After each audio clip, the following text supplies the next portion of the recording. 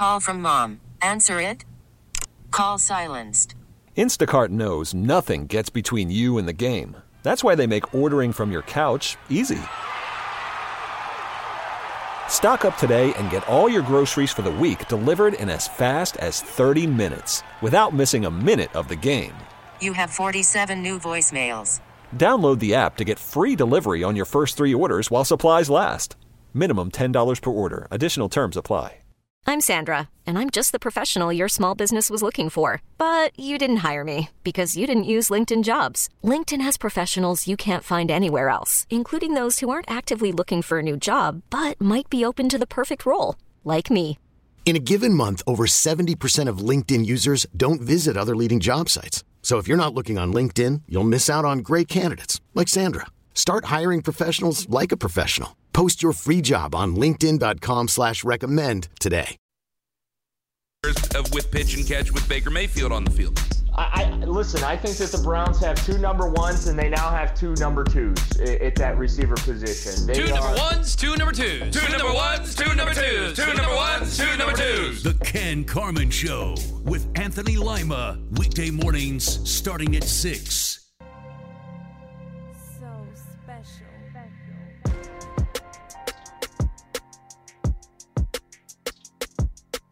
We back in the game.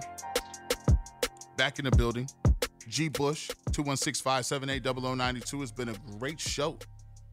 We've been all over the place, man. We talked to, obviously, recapping the Browns, obviously getting to some Ohio State Buckeye stuff. We went to some NCAA stuff, and now we worked our way all the way around the world, and now we back at what we doing. We go to the North Olmsted Chrysler Jeep Dodge Ram hotline and bring in Chris Fedor of Cleveland.com. He is the Cavs beat reporter.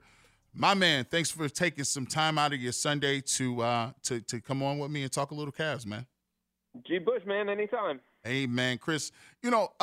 Summer League is here, and the first thing I thought about was, I just got married. People was like, "Yo, did you catch this?" And they was like, "Of course you didn't catch it because you were in your honeymoon doing stuff." I said, "No, I caught a little something. I snuck away." Summer League came around. And before we get to Evan Mobley, let me ask you about this. I was totally surprised at one Isaac Okoro. Let me tell you what.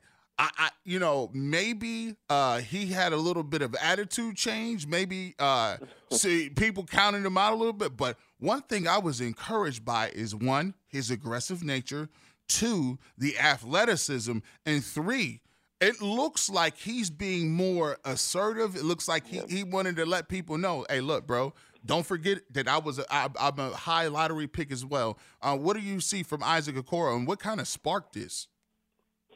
Yeah, I think it's really interesting. I think, first of all, we have to understand that what he went through as a rookie, like, only people in his draft class have ever gone through that. It was no off season for him, no time to get acclimated to the new team, no summer league, and then all the COVID protocols that he and other rookies had to deal with. It was just a lot. It was a really tiring season. It was a really difficult season, and circumstances didn't allow for every rookie to adjust the way that you would want, right? It took Anthony Edwards about half a season for him to finally figure it out. LaMelo Ball, it was a little bit quicker, but he also played professionally. So I think we have to start there. And the other thing is this. G. Bush, I talked to Isaac a bunch of different times last year just about his role and what the Cavs were asking him to do. And the way that he phrased it, and he didn't want it to come across in a negative way, but it's just like what they were asking him to do, because he plays with Darius Garland and Collin Sexton, 2 ball-dominant players. They were just asking Isaac to focus more of his attention on the defensive end. He had the toughest defensive assignment, and it was his responsibility to try and bother those guys. And because of that, they're like, we don't want to put too much on you on the offensive end because we don't want to overburden you. So his role on offense was cut every now and then, but mostly space the floor and set up for 3-point shots, which isn't the strength of his game. So I think it's fair to say that, honestly, as a rookie, the Cavs did not put him in the best position to maximize what he can do. And now they're trying to explore some of these different areas of his offensive game because they know he belongs defensively. They know he can handle those assignments. Now they got to figure out, okay, what can he become offensively? And the only way to do that, G. Bush, is give him these kinds of opportunities like they are at Summer League, where he has the ball in his hands more, he can play make more, and he can be more aggressive off the bounce. You know, man, it just seems like I don't know. This is the way it happens. I mean, in the NBA, it's a league that's, you know, built on who's your star players, what do they do best, and the team kind of floats in and does things and fills in the spots. But at some point, don't you have to say, hey, man, Collin Sexton, Darius Garland, maybe y'all might not have the ball so much. Maybe y'all got to develop your game and other parts of your game to then open it up for the rest of the team, because it looks like I would like to see Okoro with the ball, especially in the open court. Is what I've seen in Summer League. And with Evan Mobley, what he's able to do, I definitely want him to have the ball a little bit too. Do you think those guys are going to have to adjust their games, and will we see that a little bit this year? Yeah, absolutely. I think those things are evolving, right? I mean, I think as a rookie, they didn't want to put those responsibilities on Isaac. But now, as he moves into his second year, he's more comfortable. He has a better knowledge of what he can do, what he can't do. He has a better knowledge of the NBA game. I do think they're preparing to give him more playmaking responsibilities, more ball handling responsibilities. Ricky Rubio was brought here to take some of that ball handling responsibility from Darius and Collin. And they do have an idea that they're going to try and run things through their forwards, kind of like they're the hub of the offense. That was also part of the plan last year, too. If you remember, they were thinking, okay, we're going to use Larry Nance the way where he can be more involved, put the ball in his hands, allow him to facilitate from the elbows and things like that. And the same thing with Kevin Love. Both those guys got hurt. Matthew Dellavedova got hurt, and the ball handling all fell on Darius and Collin. I don't think the Cavs want that going into this year, and I think they've obviously made some personnel decisions to help that, and I think schematically they're going to do some things to help that as well. And I do think one of them, again, like you said, is allow Evan Mobley to explore that passing part of his game, because it's a more normal offseason for Mobley to get acclimated than it was for Okoro to get acclimated. And I think because of that, they feel like it's not going to be too much for Evan. Let me ask you this, Chris. Going into it, because, you know, obviously, you know, we take a look at some tape, but, you know, as being a beat reporter, you guys are looking at the draft. You guys are looking at the combines. You're looking at all these other things that go into it. Where did you have? I think for most people, it was a four-guy thing. You know, you got Cade Cunningham, you got Green, you got Jalen Suggs, Jalen Green, and then you got Evan Mobley. Where did you have those guys pegged in that order? And what have you seen in Summer League that may have either changed or confirmed that order prior to? Yeah, so I think going into it, G. Bush, I tried to talk to as many smart people as I possibly could, smarter than me, guys that have seen these guys for a lot longer than I had. And the belief that I got, the consensus that I got, is that there was a top tier of players, and it was three of them. It was Cunningham, Mobley, and Green. And then Suggs was in that second tier, and he was a little bit more distant from those first three guys. The only thing that I think changed based on what I saw in Summer League is that Suggs probably belonged in that same top tier, in my opinion. And the thing that was always hard for me to put him in that top tier, G. Bush, is that the thing that he does best is unquantifiable. His leadership, his intangibles, the it factor. Like, how do you quantify that? You know what I mean? So if you have that as your elite skill, it's not like you're an elite athlete the way that Jalen Green is, right? Or you're an elite bucket getter the way that Jalen Green is. You don't have elite size like Evan Mobley and fluidity and versatility. You don't have the elite ISO package of somebody like Cade Cunningham. So you were banking on those other things with Suggs while at the same time wondering if the skills that are tangible that you can quantify are good enough for him to be put in that same tier. And I think he has shown at Summer League with an improved shot, his vision, his playmaking, like all of those things on top of the it factor make it so that he's probably, I think, going to be a franchise player as well, just like those other guys. Yeah, I looking at it, and that was one of the things that changed my mind a little bit on the decision that I had. I had Jalen Suggs being a mark down over the top three of Jalen Green, but when I saw him play, I was like, wow, he's aggressive. Wow, he's kind of he's crafty. He can get to the basket. Wow, he can shoot it a little bit. Like he just showed a bunch of other stuff. That's kind of hard to do if you're just playing 1 year and you playing Gonzaga and we don't watch you that much. But and the other thing too, G. Bush, like so many people are talking about throughout the draft process that Suggs didn't have great workouts. And I said this to a few different executives and agents. I said, that dude's a gamer, right? Like, yeah, he's not going to be the guy that you put in a workout and he's going to flash all these different things like Jalen Green. You put him on a court 1-on-0 and he's going to pop because that kind of environment brings out the best in Jalen Green. Jalen Suggs is going to be at his best in a 5-on-5 situation. Just roll the ball out there, compete, and that dude's going to find a way. So, like, all this stuff about the pre-draft process of him struggling in these pre-draft workouts, including one with the Toronto Raptors, which is part of the reason why the Raptors went with Scotty Barnes instead of him, it should have been no duh, because that's not the environment where he's ever going to be at his best. Talking to Chris Fedor on the North Olmsted Chrysler Jeep Dodge Ram hotline. He's the Cavs beat reporter for Cleveland.com. Digging down and drilling down on what Evan Mobley is, you look at it, you hear and I hate to make the comparisons because it's kind of corny. You're just like, oh, he's tall. Let me make him Chris Bosh. Or he shoots jumpers. He has a little athleticism. On what spectrum is he Kevin Durant or not Kevin Durant? Is he more of a Giannis, but not really? Can he so all of these things, and when you actually get to watch him, it's kind of like he's none of those things. I was really surprised that he really has the ability. He looked comfortable out there, like as far as shooting the ball, as far as putting the ball on the deck. I like what he's able to do. It wasn't like he was hesitant. I was pleasantly surprised on what he could be, and I was pleasantly surprised. I automatically thought, like, hey, he's not just a random pick and pop guy. He might need to get the rock in the post a little bit and do what he want to do and ISO a little bit.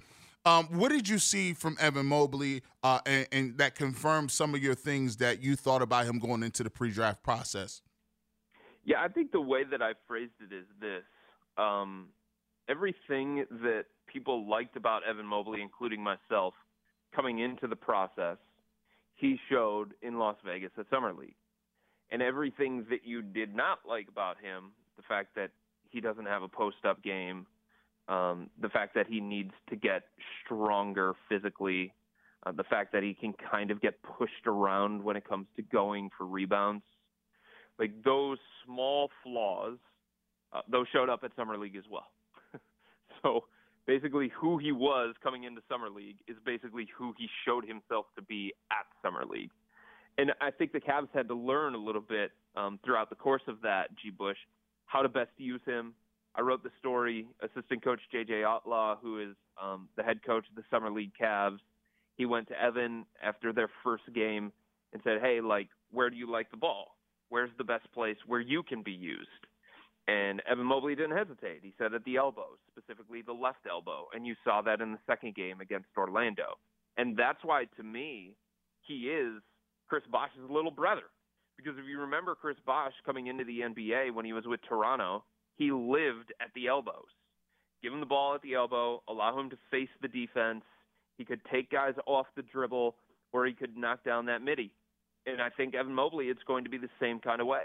Don't give him the ball in the post because little dudes can have leverage on him, and the bigger dudes are going to overpower him and shove him out of there. Give him the ball with a live dribble at the elbow. Let him face the defense. Let him survey. If he wants to shoot, he can shoot. If he wants to back down, he can back down. If he wants to pass, he can pass. It was clear to me watching him in Vegas, G. Bush, that he was most comfortable away from the basket. And sometimes that was on the perimeter, sometimes that was on the elbows, and he could take guys off the dribble and get to the rim and finish at the rim, but starting around the rim is probably not the best for him right now because he's just not physical enough. He's just not strong enough. Yeah, so kind of transitioning into the Cleveland Cavaliers and how this looks. How do you foresee this fitting in? The small forward position, you still got Jetty, who seems like he's been here for like 12 years. You got Isaac Okoro. Obviously, right. You have the two smaller guards in the backcourt. How do you see Evan Mobley fitting in? Is this a situation? Please tell me he's going to start. Please just don't tell me they slow playing this and we still starting Larry Nance and we got veterans and we try Jared Allen out there. People want to know. Can he play with Jared Allen, and are we going to get all of the young guys on the court at the same time to see if this actually works? So I think it's a near certainty that he starts from the very beginning. I think throughout the course of training camp, the Cavs are going to recognize that they need what he brings to the table, both offensively and defensively, and there would be a strong enough argument that he is the best option at 4. And I think playing him next to Jared Allen can work. It absolutely can, because I think they're different enough. Like the things that Evan did offensively in terms of handling the ball, initiating from the elbows, facing up from the outside, off the dribble threes. You saw that a little bit at Summer League. Jared Allen doesn't have that stuff, right? So Evan can kind of fill in the gaps of the skill set that Jared Allen doesn't have. And I think Allen, for now, he's getting stronger. He's becoming more physical. He's more developed than Evan is right now in terms of an around-the-rim player. So, he can fill in the gaps that Evan doesn't have. And because of that, I think it's going to be an interesting, unique blend that can work. They've talked to Kevin Love about his role, about his minutes. Even before they drafted Evan Mobley, I was told that the plan was to play Kevin in a limited way going into this upcoming season, limiting his minutes, limiting his role, trying to keep him more healthy than they've been able to do that. The Cavs recognize, Kevin Love recognizes, he's not a 25 to 30-minute-a-night guy anymore, not at this stage of his career. And with Larry Nance Jr., I think there's a belief inside the organization, if he's going to be here at the beginning of the season, that he's probably best in a role between 22 and 26 minutes.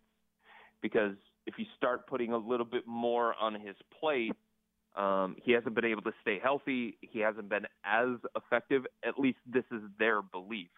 So because of that, I would say it's a near certainty that Evan Mobley plays. He's probably going to get 30 to 34 minutes a night, somewhere in that range, probably 28 to 34 minutes a night.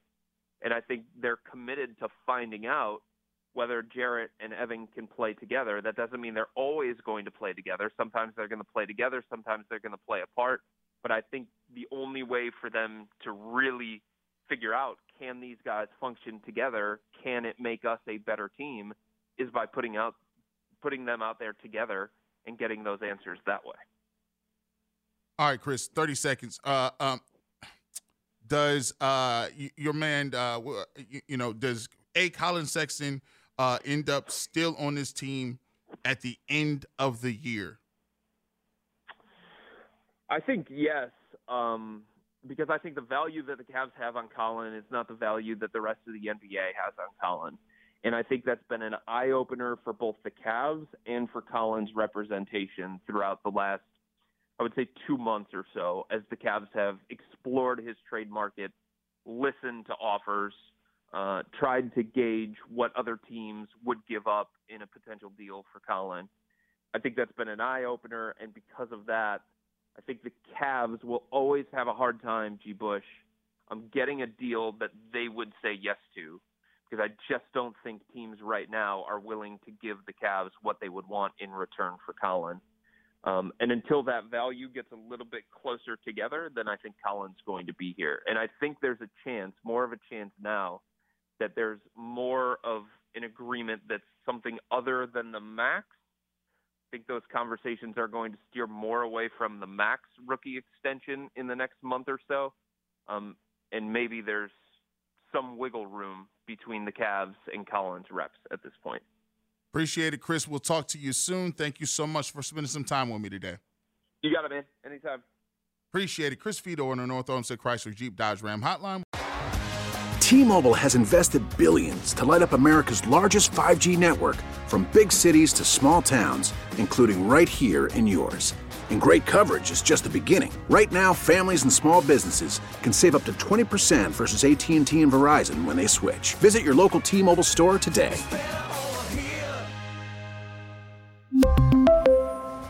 Plan savings with 3 lines of T-Mobile Essentials versus comparable available plans. Plan features and taxes and fees may vary.